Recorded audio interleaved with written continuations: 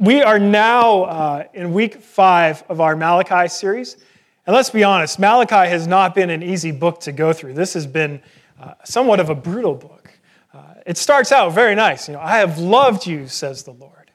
But it's precisely because God loves his people that he sends Malachi with some weighty prophecies. And as we've seen over the past 3 weeks, these prophecies are not easy. God has some serious issues he wants to deal with his people. But it's not that God wants to beat his people over the head about their sins. It's that their sins separate them from being recipients of his love in such a way that they are filled with love and grace and mercy and truth. And God wants to restore the relationship. That is why God, in his love, addresses these weighty issues. And this week, to be honest, we turn a bit of a corner in Malachi. We start to get a glimpse of how God is going to set things right with his people, but we also get a further look into the people's hearts. We get a further look into their motivation as to why they are not faithful. God explicitly says in our passage today in verse 3-5, I do not change. His love towards his people is unchanging. His faithfulness towards his people and his promises is unchanging. And yet, it doesn't always seem that way, does it? Sometimes it seems like God isn't present, and it seems like he has changed. Sometimes we look at the world, we look at our own little circle, and we think, Lord, where are you? The God I'm reading in the scriptures seems different than the God I'm experiencing in my life. And frankly, sometimes we want to change God. Sometimes we see God in the scriptures and we say, if we could change that part of your character, Lord, that would be great.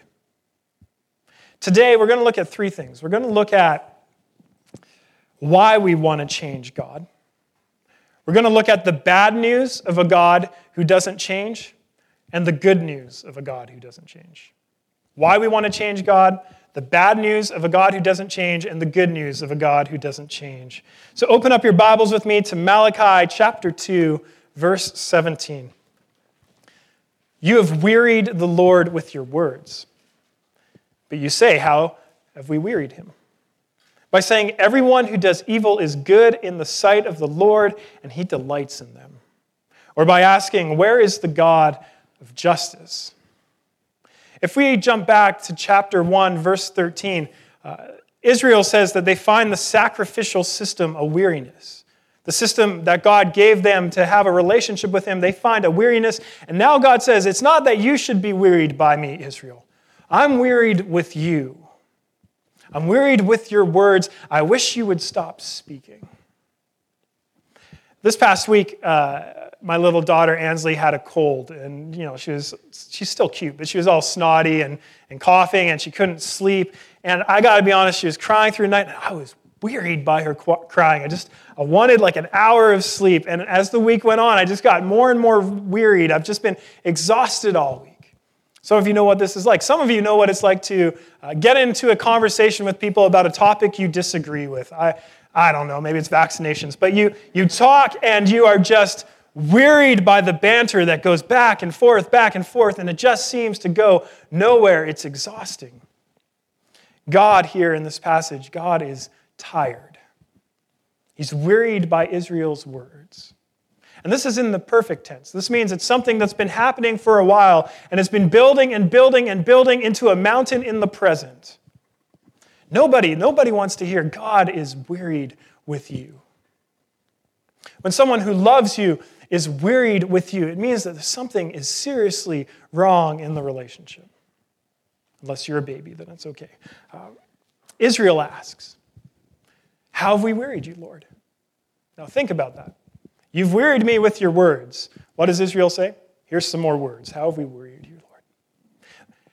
They've wearied him because they make a massive accusation against his character. They're actually defaming God. They say, everyone who does evil is good in the sight of the Lord, and he delights in them. Now Job, Jeremiah, the Psalms, they ask similar questions. They ask, why do the wicked live on? Why do they prosper? Why do they get away with their ways? It's a common struggle, and it's a common question that the people of God ask. But the big difference here in Malachi is that the people aren't asking a question about the wicked. They're making a statement. God, you love the wicked. You delight in them. What would lead God's people to making an accusation like this?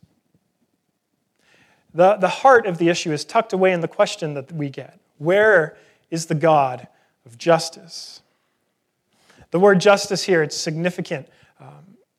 If you get it wrong, say you say this word is injustice, it's about the suffering in the world. You could end up spending 15 hours of your week writing a sermon that you have to throw away on Thursday at 4 p.m. because you realize you've completely misinterpreted the passage. That may or may not have happened to me. It did. Justice, righteousness, judgment are rolled up into this Hebraic word that we translate as justice.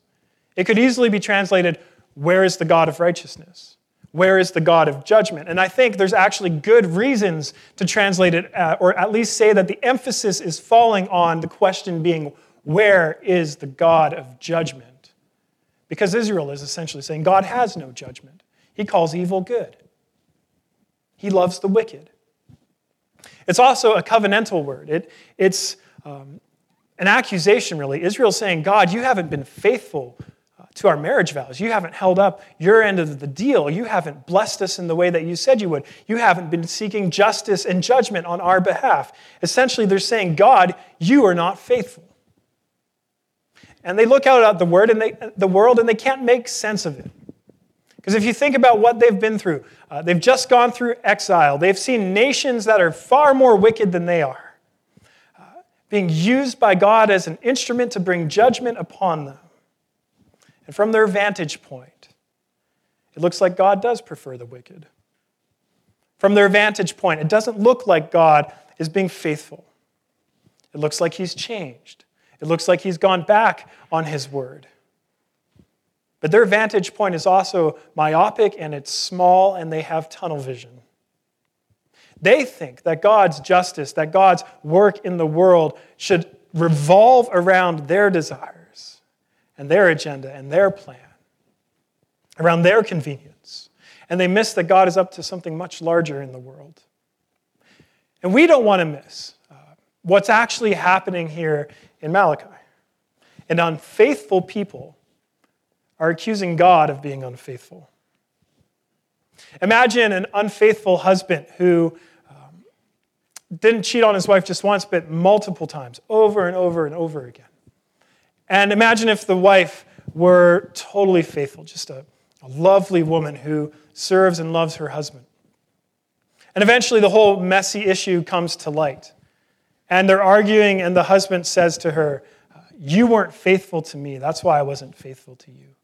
And she says, how? Well, you didn't keep the house clean the way I wanted. You didn't live the way I wanted. You didn't have dinner ready the way I wanted. You just weren't the person I wanted. You might have even cheated on me. You weren't faithful to me. We would see how ridiculous that is. We would see that he had to define her as unfaithful so that he could justify his own unfaithfulness. And it's absurd. It would be wrong. When we keep the entire context, then, of Malachi in our sights, Israel's unfaithfulness is what comes first. It's Israel's faithfulness that precedes their question of where God is. You see, when God judged Israel and used the Chaldeans during the exile as an instrument of his judgment, it wasn't that God delights in judging his people. It's that sometimes the people are so far gone and their hearts are so hardened that this is the only way that God can act in order to bring about his redemptive purposes in their lives. And they missed that. And the point we need to take away is that Israel were unfaithful long before they asked, where is the God of justice? Doesn't that make you wonder why, though? Why would people who are being unfaithful to God want to ask him questions at all? Because to remain unfaithful, with any sort of conscience intact, you actually have to redefine who God is. To remain unfaithful, you need to change your perception of God. Otherwise, you can't easily justify living the way you want to live. We do this all the time. I don't know, maybe it's you want to live with your boyfriend or girlfriend, and so you say, well, it's more convenient. It's more affordable. We're at each other's houses all the time anyways. It's going to be cheaper. We're going to save money. And essentially, you redefine God as a God of pragmatism rather than a God of covenantal faithfulness. Say you want to have an affair, and you're unhappy, and You say, well, God cares more about my happiness. And so you redefine God as a God who only cares about your self-serving needs rather than a God who cares about restoration and a marriage being made whole. What else? I don't know. Maybe you like to go out and party. I don't know what the kids are doing these days. Whippets, or you go out and you get drunk. And how do you redefine God? Well, Jesus, he turned a bunch of water into wine, and it was a lot of wine, I'll be honest. So obviously God, he knows how to party. He knows how to have a good time. God's a God of indulgence. Or say you just want to live for yourself. You just want to live for your own dreams anyways. How do you have to redefine God? Oh, God's not really involved in the universe. He created the universe, but we're kind of left to do whatever we want. When we do this, this is anthropomorphism at its best. If Roger were here, he'd be really impressed that I used a big word. It's essentially just to say we're making God in our own image. Israel says God calls evil good. He delights in evil. Israel says this about God. Think about Isaiah 5:20. God says to Israel, you call evil good and good evil. What God says is true of Israel, they deny and say is true of him. Israel arrogantly defines God in their own image without even realizing it, and that gives us a picture into just how broken our hearts really are. That we can be calling something good evil and not even realize that we're doing it. And so when we draw God in our own image, though, when we redefine who he is, when we try to change our perception of him, it's just so that we can justify living unfaithful lives. So think about it. If God calls evil good for Israel, who is he to have any moral standard imposed upon them? He calls evil good. He can't tell us how to live. Israel, in doing this, they make themselves to be God's judge. He's in the wrong. They're in the right. The verdict is in. They stand above him. He owes them answers. This is what is happening, and this is why God is wearied. When we're committed to living for ourselves, when we're being unfaithful to God's ways, we will not speak truly of God. We'll actually slander him because it's more convenient for us to define him in a way that makes him weak or insignificant or uninvolved. What do you call that? Self-righteousness.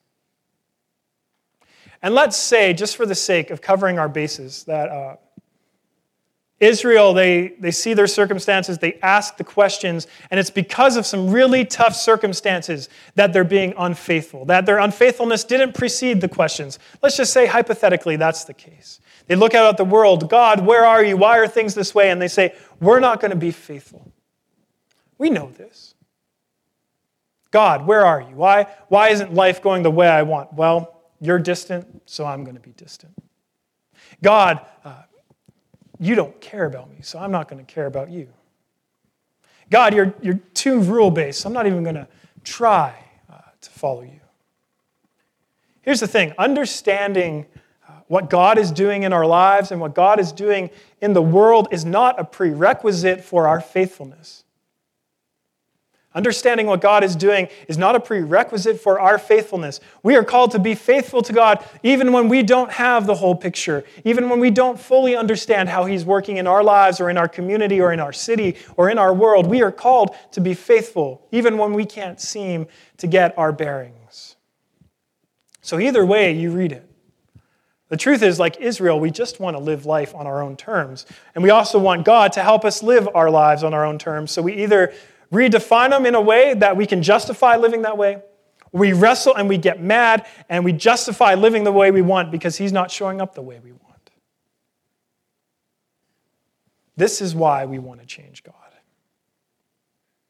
Now here's the, to me, breathtaking beauty of God in this passage. To an unfaithful people who are slandering him and accusing him, he still answers. He still talks. Even when he's wearied with them, he still speaks. But the answer is a little jarring at first. Despite how much Israel may want to change God or how much we want to change God, the bad news is that God hasn't changed. He remains the same. Why is God not changing bad news? Look at God's reply in chapter 3, verses 1 and 2. Behold, I send my messenger, and he will prepare the way before me. And the Lord whom you seek will suddenly come to his temple. And the messenger of the covenant in whom you delight, behold, he is coming, says the Lord of hosts. But who can endure the day of his coming? And who can stand when he appears? For he is like a refiner's fire and like fuller's soap. There's two futures going on here. The future and the future from that future. The first future is from Malachi's day. The prophecy is about a future event that's going to take place. God is going to send his messenger who will prepare the way for God to make a personal appearance at his own temple. This is the future from Malachi's day. And then Malachi also talks about a future from that future. He talks about the day of the Lord's coming, which is synonymous with the day of the Lord or the day of judgment. This was a day that Israel expected. This was a day they anticipated. The day would be the end of the age when God finally comes and declares what is righteous and what is wicked, when God finally brings down judgment and makes things right. And so when Israel asks, where is the God of justice? Where is the God of judgment? Surely this day is in the back of their minds. And when this day comes, when God removes the small veil between us and him and brings us before him in judgment, he asks us, who will stand? When he refines the earth with fire and scrubs it clean, he asks, will any of you remain? It's rhetorical. The answer is no. No one's going to remain. Israel's called God's judgment into question. They've stood above him in judgment, and he reminds them, when I come to judge, it's not going to go well for you. When the day of the Lord comes in the future, it is not going to fare well for you, Israel. Because you've all been unfaithful. The entire world has been unfaithful, for all have fallen short of the glory of God. When we talk about judgment, and we hash out a theology of Judgment Day, there's three gut responses that all of us will fall into in some regard, I think. We really don't like it. The first thing we'll say is, you know what? I don't believe in a God of judgment and wrath, if you're English, and hellfire. I don't believe in that sort of God. I believe in a God of love.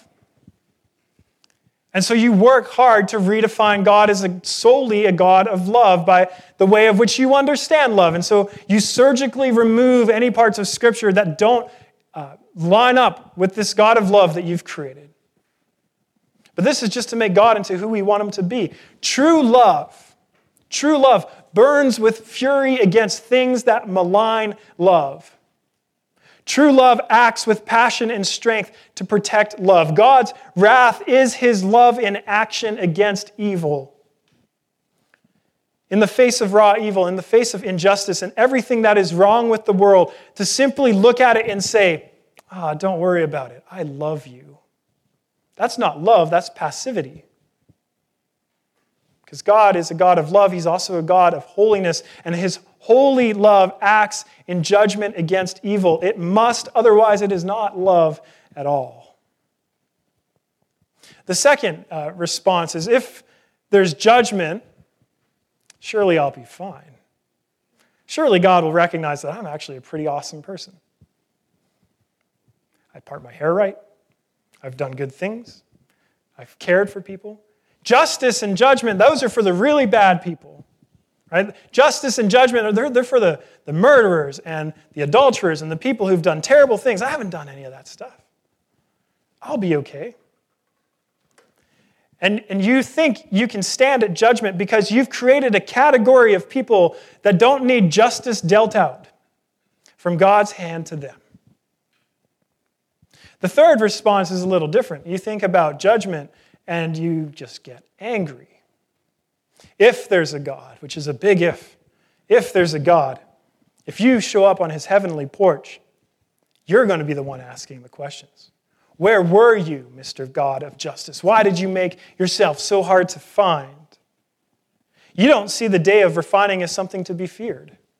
You actually see it as a day of judgment over God, whether you respond by denying God's judgment then, or thinking that you'll be fine at judgment, or whether you think you'll get to stand and judge God. You all have one thing in common. It's because you don't fear God. That is what Malachi says. You don't fear God because you don't think God needs to act justly against you. When I was 16, I was bored one night with some friends, and we came up with a game. We broke into 2 teams of 5, and we each had a car. It was around 8 p.m., and the goal was to see who could steal the most garden gnomes by midnight. Challenge accepted. By 11 o'clock, our team's trunk was brimming like with a little city of garden gnomes, just flourishing in that back seat. And we were driving slowly through these neighborhoods to spot garden gnomes. And then we got greedy because we saw the gnome of all gnomes, Mr. Gnomiverse of 1998, just an incredible garden gnome. And we said, we got to have this guy. We decided he must be ours. And so we got him. But what we didn't realize was that the person who lived in that house was home and saw us take their gnome. And she got into her car, and we were all of a sudden in a car chase, which is quite exhilarating when you're 16. And unfortunately, though, we took a wrong left turn, and we ended in a cul-de-sac. And we were cornered, and she gets out of her car, and I have never seen someone so livid in my whole life. And she comes, and she says, give me back my gnome. My grandfather made that and painted it. It is my family's prized possession. And we're like, we're so sorry. Pop the trunk. She sees all the gnomes. She's so mad, so she calls the police. But of course, we have no foresight, so we just leave thinking that, they'll never find us. Well, I get home and the police call because she had our license plate number. And I answered the phone, fortunately. And they said, okay, look, Mr. Stern, I'm assuming this is your dad's car. You have 2 options. We can come down to your house right now, arrest you, take you in. Or tomorrow you can tell your parents what you did. You can turn yourself into the police station and we'll go from there. So I chose option 2. Super awkward conversation with my parents. I could tell they were trying not to laugh, but I went into the police station. And, I had to gather my friends together and bring all the gnomes. And they said, okay, here's what we're going to do. You're going to return every single one of those gnomes, which is practically impossible. And you're going to apologize. And then I'm going to ask each owner if they want to press charges for theft. And so we had to go like house after house after house, returning gnomes, seeing if charges would be brought for theft. Now, if I'm honest, it seems sort of a trivial thing to do. It seemed like a bit of a waste of the police officer's time. It's only garden gnomes, after all. In the terms of theft, it's not like I'm stealing cars. It's a gnome. It's funny. But here's the thing. If any one of the owners of those gnomes said, yeah, we want to press charges, we would have been guilty. We wouldn't be able to stand. We would be at the whims of the court and whatever consequences they decide to dish out for us.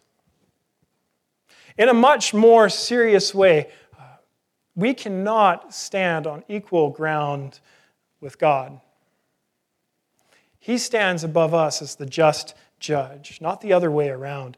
He doesn't owe us any answers. We owe him answers. Malachi says the truth is you can't stand before him.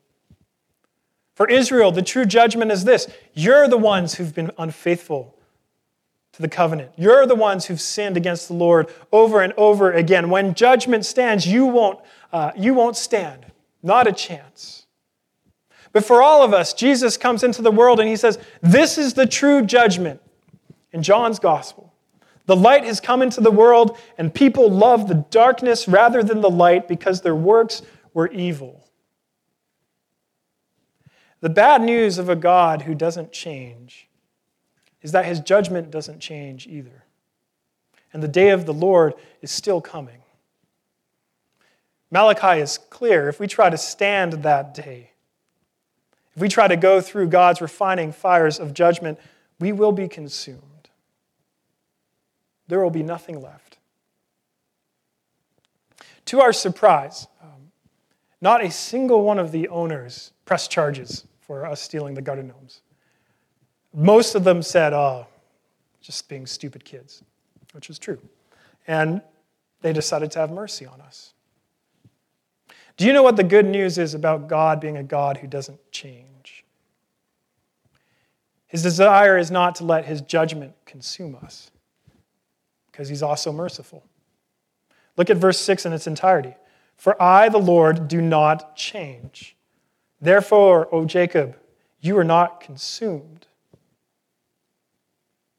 You accuse me of being unfaithful, Israel. You say that I've abandoned the covenant. Here's the thing, I haven't changed.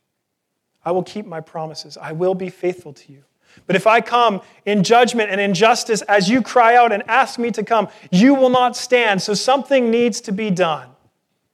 Something radically unexpected has to happen before the day of the Lord. Which brings us back to verse 1 of chapter 3.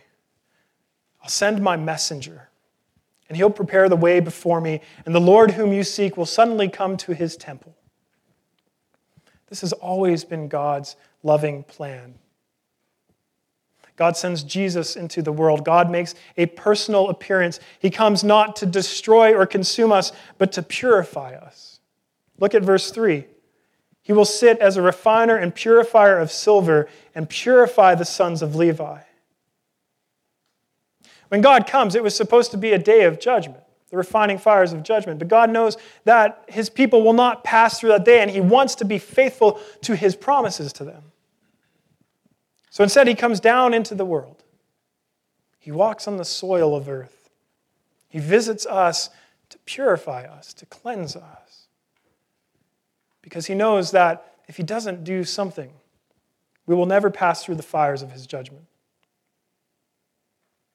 So how can the refining fires of God not consume us? That is the question that we have to ask. The cross. The cross is the utter faithfulness of God. The cross is the extent to which God opens up his heart and shows us just how faithful he is, just how far he is willing to go to be faithful to the promises he made that he will bring us through. On the cross, Jesus drinks the cup of God's judgment. As a refiner's fire removes all impurities, so that only the pure remains. God dealt with all of humanity's impurities and sin on the cross, so that only Jesus Christ's faithfulness remains. He was consumed on the cross so that we would not be consumed. This is how God refines us. Only Jesus can pass through, though, the refining fires of God's judgment and ultimately remain, because Christ was resurrected and showed us that judgment is not the end aim of God.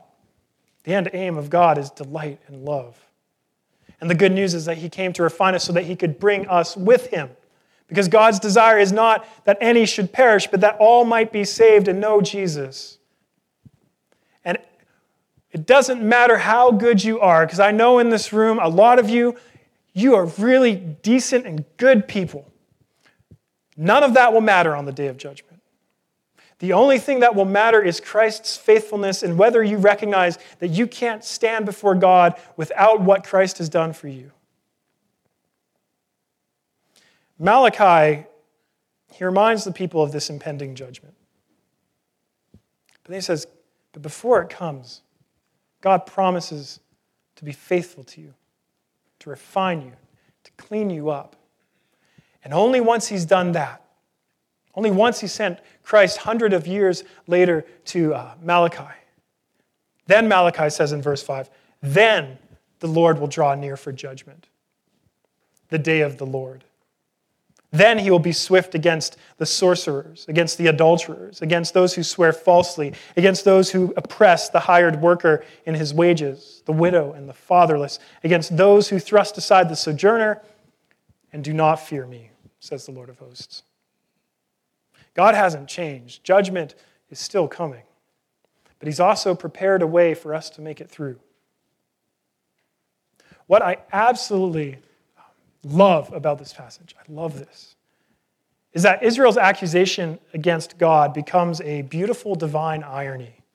They say everyone who does evil is good in the sight of the Lord, and he delights in them.